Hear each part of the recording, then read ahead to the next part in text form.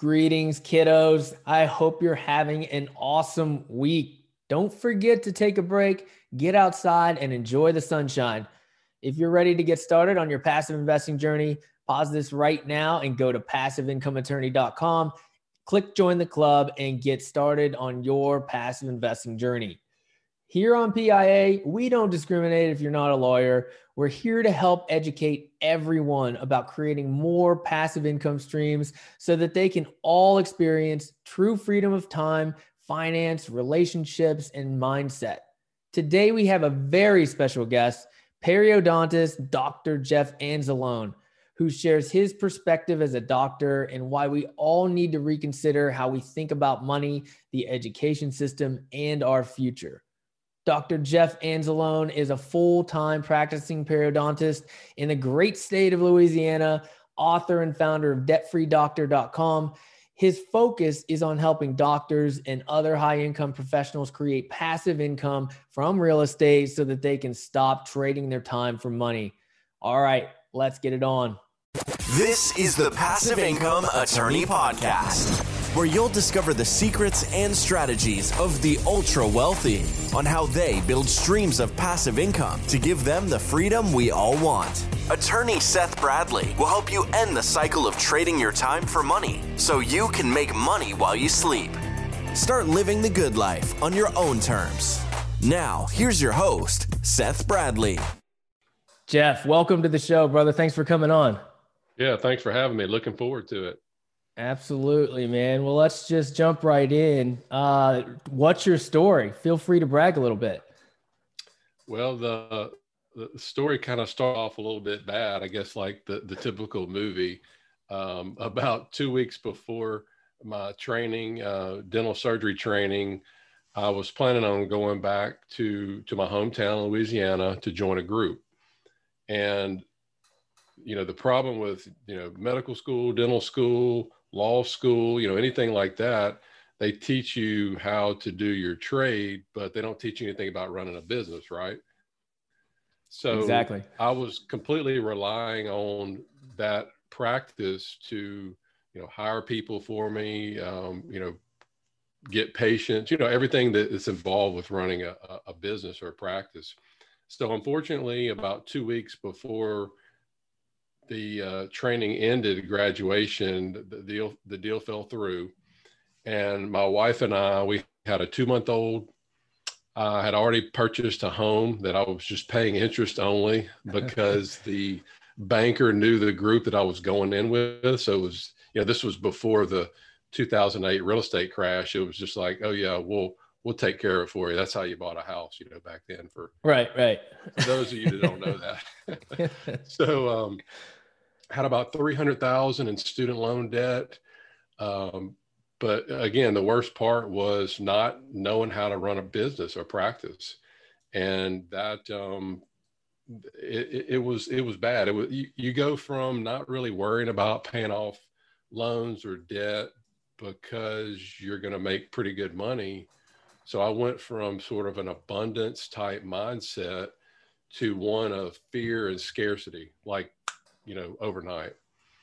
And to be honest with you, it's taken me a long time to get over that. And I still struggle with it because, just like last year when the pandemic hit, anything could be gone in the blink of an eye, So that happened. Luckily, I had a communicated, some of the local dental specialists, and one of them had gone through sort of the similar situation. He took me in. I was able to use his staff, use his office. I didn't have to take out any more loans. He taught me the business. And after about 2.5 years, I was able to build up a practice enough to purchase the building that I'm in now. And here we are. Oh, that's awesome, man. I mean, you said some pretty powerful things there. $300K in student loan debt. I think a lot of our listeners can relate to, having that burden out of, law school or dentistry school or, whatever it might be. I mean, you're kind of putting that hole right out of the gate. We're taught, like, growing up, let's get the best job that we can possibly get. And, we become lawyers or dentists or doctors or something like that. And then we're put in this massive massive hole. And as you mentioned, not even taught how to run a business.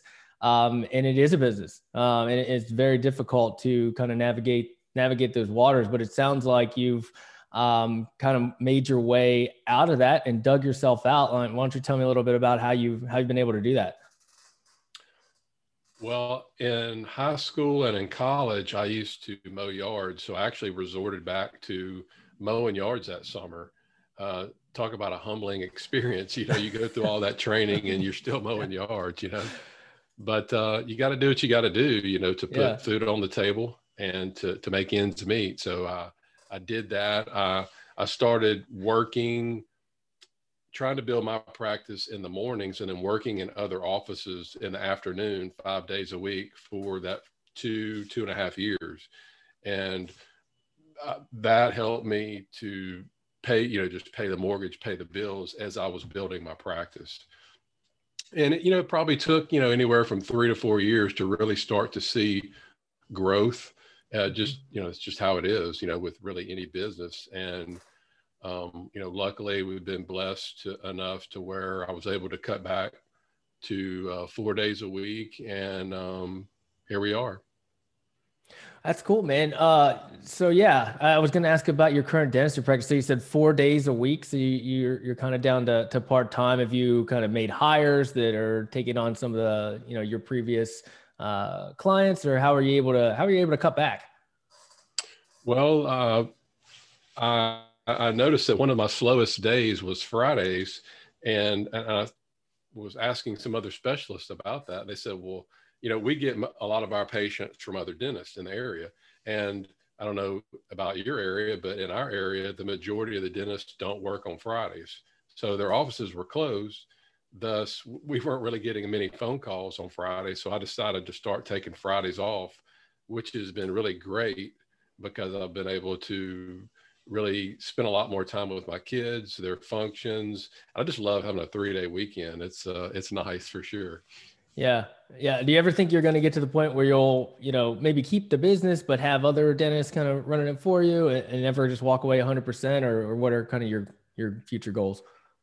I think it depends on the person that I eventually bring in. You know, if it's something that if they want me to stay on a little bit to you know, sort of introduce them to the community, that's fine. If they want me completely out of the picture, you know, I'm good with it. So again, it just kind of depends on the situation once we get to that point. Yeah. Yeah. Now I understand that you did get into real estate investing. Is that right? Yes, correct. And kind of what made you kind of take that leap? You know, did you have an aha moment at some point in your practice and you're like, I need to, you know, start diversifying into alternative investments or real estate, or what? Yeah, it was actually my aha moment was actually on the ski slopes of Colorado. About 5 or 6 years ago, we were skiing and I had a kid cut in front of me. And in order to not kill the kid and kill myself, I had to swerve. And unfortunately, when I landed, you know, whenever you fall, you know how you immediately put your hands down. Well, it bent my hand back and injured my wrist. Luckily, it wasn't anything major. But looking back, I think that was the first time I really started thinking about, well, what would happen if I got either temporarily or permanently injured? Yeah. Because my family was relying on my one source of income.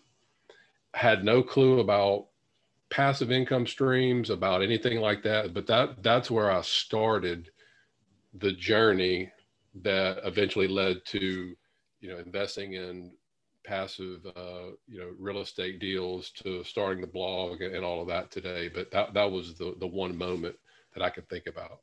Yeah, that makes sense, man. I mean, you work with your hands. I mean, that's kind of your lifeblood. I mean, same for even attorneys. I mean, we're typing, or at least transactional attorneys. I'm typing all day long. Right. And it's just like, you know, what would happen if something happened? You start thinking about, you know, those what ifs, and those what if scenarios are, you know, they're possible. So you've got to start thinking about, you know, building different types of income streams outside of your single, you know, W-2 practice, whatever that might be. I always say that, your W-2, having one stream of income as your W-2 is the riskiest thing you could do. Whereas most people think of it as, like the safe thing to do, right? Most people think, I've got a great job. I'm a dentist. I'm a doctor. I'm a lawyer. So I'm completely safe, but that's actually really risky because you don't have anything else. And I think what you're doing and what I'm doing is powerful to our listeners to get out there and start, building those secondary, tertiary income streams. And if they want to, maybe it'll replace their active income if they want to step away. Yeah, absolutely. And we don't ever have any second thoughts about buying insurance policies, which, we have, especially if you run your own business, you have a multitude of different policies. Well, I really think this is no different than that. This is an insurance policy, but instead of you paying the company and not getting anything in return, unless you get injured or something like that, you're actually getting something in return. And that would be additional income streams. Yeah, for sure. Maybe you can give me a little bit more insight about some of the other, the pain points for physicians that might drive them to look at real estate and other alternative assets and creating, side hustles and other income streams. I mean, take me into kind of their life and what they're, looking at. I think it's, their situation and a lot of the other just professionals out there that trade time for money, but have to trade a lot of time for money. And if they want to make more money, they have to work more hours or more shifts or at other offices. Unfortunately, in our field, the insurance reimbursements are getting less and less a year. They're getting squeezed. We're having to do more work. Medicare payments are down. So we're having to each year do more work longer hours in order to make at least the same as last year, maybe not even as much as last year. And unfortunately, this is really leading to doctor burnout, really bad. Mm-hmm. I've had two local friends here, unfortunately, take their lives in the last few years. And, part of that was from that. And it's really a really big thing that's going on now. So, and I think it's called maybe like the sunk cost fallacy or something like that, to where, same thing with attorneys, you spend all this time and money training. And then if you get out and if you're, let's say you've been working for 7, 10 years, 12 years, and you're miserable, but you think, well, God, I've got so much time and money invested in it. It's just, I can't quit. So you feel trapped. You feel stuck. And this is what's happening to these people. And the thing is, as you know, with real estate and passive income, you're giving them other options that they never really knew before. And I think that's really cool, just to hear the excitement and the hope in their voices whenever I talk to them on the phone after they found my blog or listened to a podcast like such as yours, an interview. And it's just, I'll never forget, there was a cardiologist, I think she was in her mid 40s in California. And she was so excited that she didn't have to work until she was 70 because, I'd given her, well, not really me, but just the information, had given her different options. So that's a really cool part about it. Yeah. Yeah. I mean, it's powerful. Like, information is powerful. A lot of people like us, we grew up in, that W-2 mindset. We grew up thinking, just get a really good job. And that's, all there is, 9 to 5 till 65, and then you retire. At least when I grew up, it was just like, we grew up in a blue collar family, and it was just about getting a good job. We didn't even think about, starting a business or buying a bunch of real estate or anything like that. It just wasn't, part of my mindset. So I think when, they listen to your podcast and you get the wheels turning, it's just like, oh, there's another way. And it changes people's lives for sure. You said a couple other awesome things there, man. I mean, it's crazy that dentists and doctors and lawyers were some of the most unhappiest. We're the unhappiest people on the planet, like, because of some of those reasons you put out. We put so much effort and time. And, people think of us, on this prestigious pedestal or something, but really, there's a lot of pressure that comes with that, and a lot of, trading a lot of our time, all of our time for the money that we get. And it can certainly take a toll, as you spoke on it. Yeah, I think one of the things that really opened my eyes, which I'm sure you know about, and maybe some of your listeners know about, is Robert Kiyosaki's cash flow quadrant. We get out and we, for me, thinking, oh, I'm gonna have my own business. I'm gonna be self-employed. I'm gonna take off when I want. I'm gonna be the man. But then you read about what the self-employed person is. From him is, if I'm not here, I'm not, I'm not making any money. So I'm basically nothing more than a glorified employee. The business owns me. I don't own the business. And, we pay the highest amount of taxes and all of that. So that really helped me to start focusing on shifting to the other side of the quadrant, which he calls, the rich side. The poor side is the employees or the self-employed, and the rich side would be the business owner, the investor, people that have, like you said, have people working for them.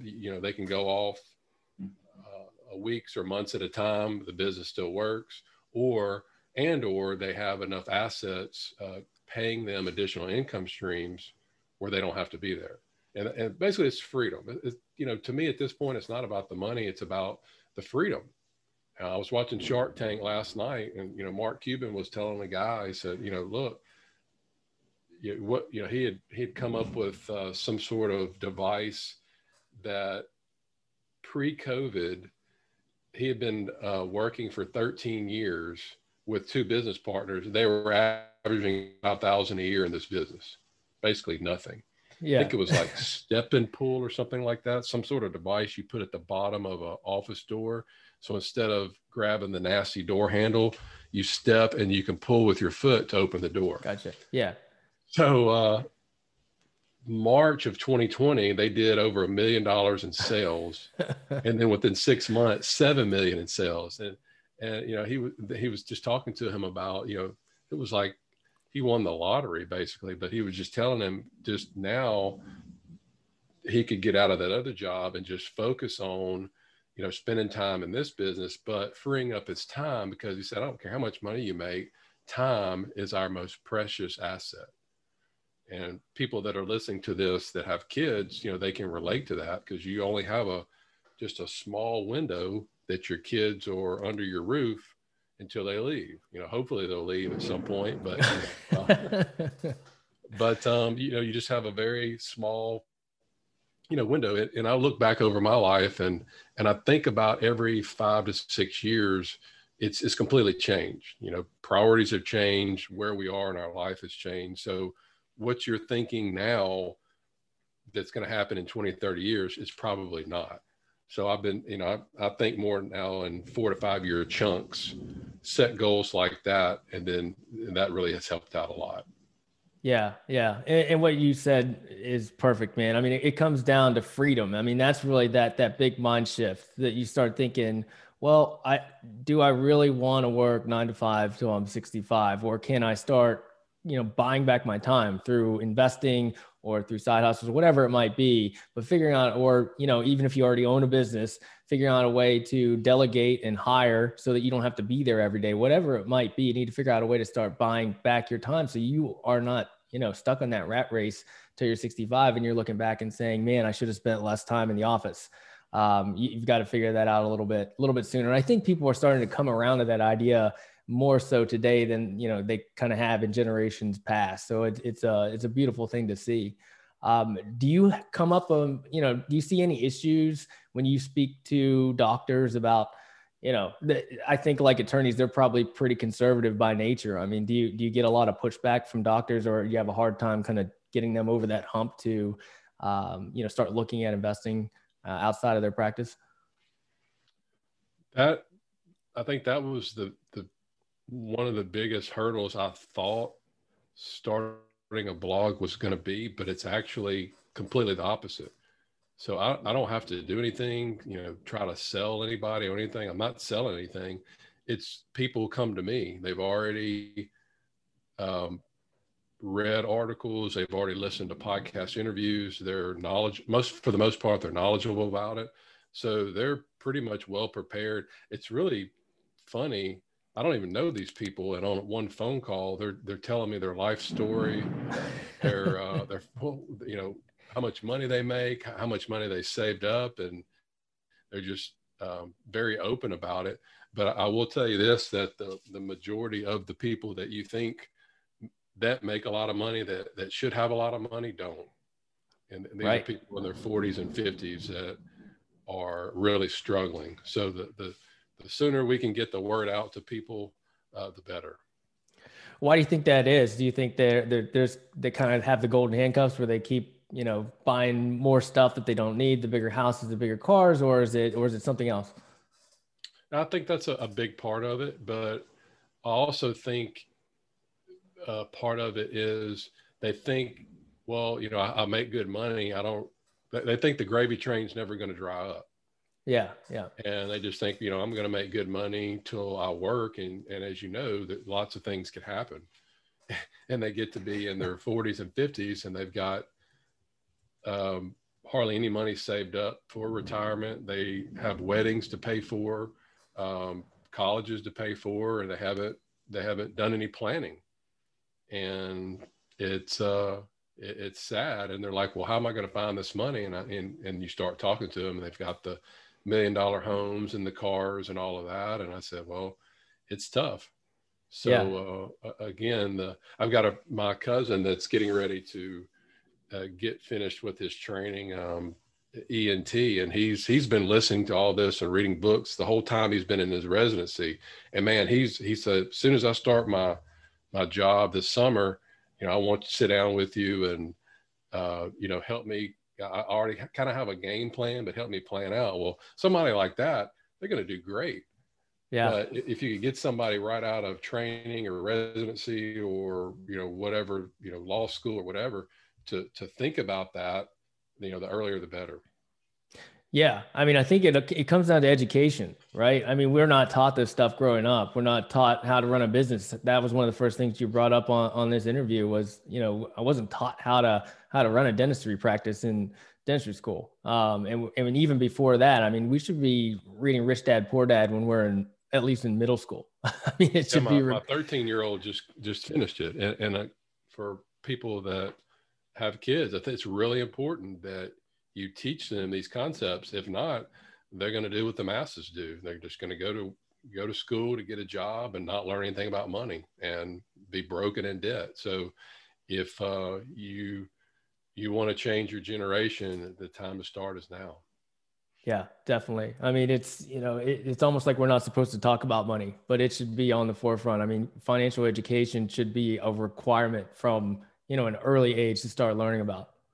It was really cool last year. How many 13-year-olds that pass by an apartment complex and they start looking at it, and then they ask you, well, dang, I wonder how much the owner's making there. There's probably over 100 tenants and they're paying rent instead of just going, there's an apartment complex. So again, It starts with the process of thinking. They're thinking about things in a different way. Yeah, for sure. Well, let's switch gears a little bit. I mean, so you said that you got into real estate investing. What did that first deal look like? Most of the deals that I originally did, because I didn't want to be a landlord, were crowdfunding. That's when that was started to get real big in 2017. Just did a couple of little small debt deals. And then after I got comfortable with that, after, 6-8 months, I tried to step up my game with an equity deal. Again, it was crowdfunding, Realty Shares, which was at that time was the fund rise, or the equity multiple. It was the biggest crowdfunding platform back then. And it was an apartment complex in Tulsa, Oklahoma. Unfortunately, after about a year, every investor lost their investment. Oh my. And what platform was that on? It was realtyshares.com. Gotcha. Yeah, I know that one. And it actually eventually went under and were taken over. But that really taught me that, number one, I had no business doing that because I didn't know what I was doing. So, you get what you deserve. But I could have easily quit, but I knew that too many people were obtaining wealth and passive income from real estate. So I stopped for about 6 months to a year and really dove into studying, educating myself, going to conferences, seminars, and then slowly figured out the path that I needed to take, which was, with syndications and getting rid of that middleman, getting rid of that website. Because I was, putting trust in a website and you don't know who you're dealing with. I didn't know the sponsor. Right. This person had purchased this in a high crime area. More people were moving out than moving in, and they just ran out of money. So how had I known the person I was working with and toured the property? And, that's what I do now. My group just purchased a property over in Dallas. So, I'm hands-on, go to look at it. So not only for me, but for other people that are counting on me to recommend these things. So that's reputation. It's a lot of pressure out there. So I want to do everything that I can to give people the accurate information, and then they can decide on their own whether they should invest or not. Yeah. I think the theme of the episode is education, right? I mean, you just jumped right in, and we always say you need to take action. You do, but the first step before you take action is to, educate yourself. And some of these platforms are, like Fundrise and others like it are, you can get enamored pretty quickly by, this beautiful platform that they put together, and, just start throwing money into it before you're, properly educated and you even know exactly what you're doing. So it's, that first step is getting educated and networking and talking to people. And as you mentioned, and you've kind of gotten to that point now where you're investing directly rather than over, through this third party medium, which are, kind of these crowdfunding types of websites. That's a much better way to do it. You can kind of cut out that extra middleman and an extra layer of, well, who am I actually working with here? Yeah, because most of these deals are $50,000, $75,000, $100,000 minimums. And I want to know who I'm giving that money to. I want to know who they are. I want to know about their reputation. I want to know where they live.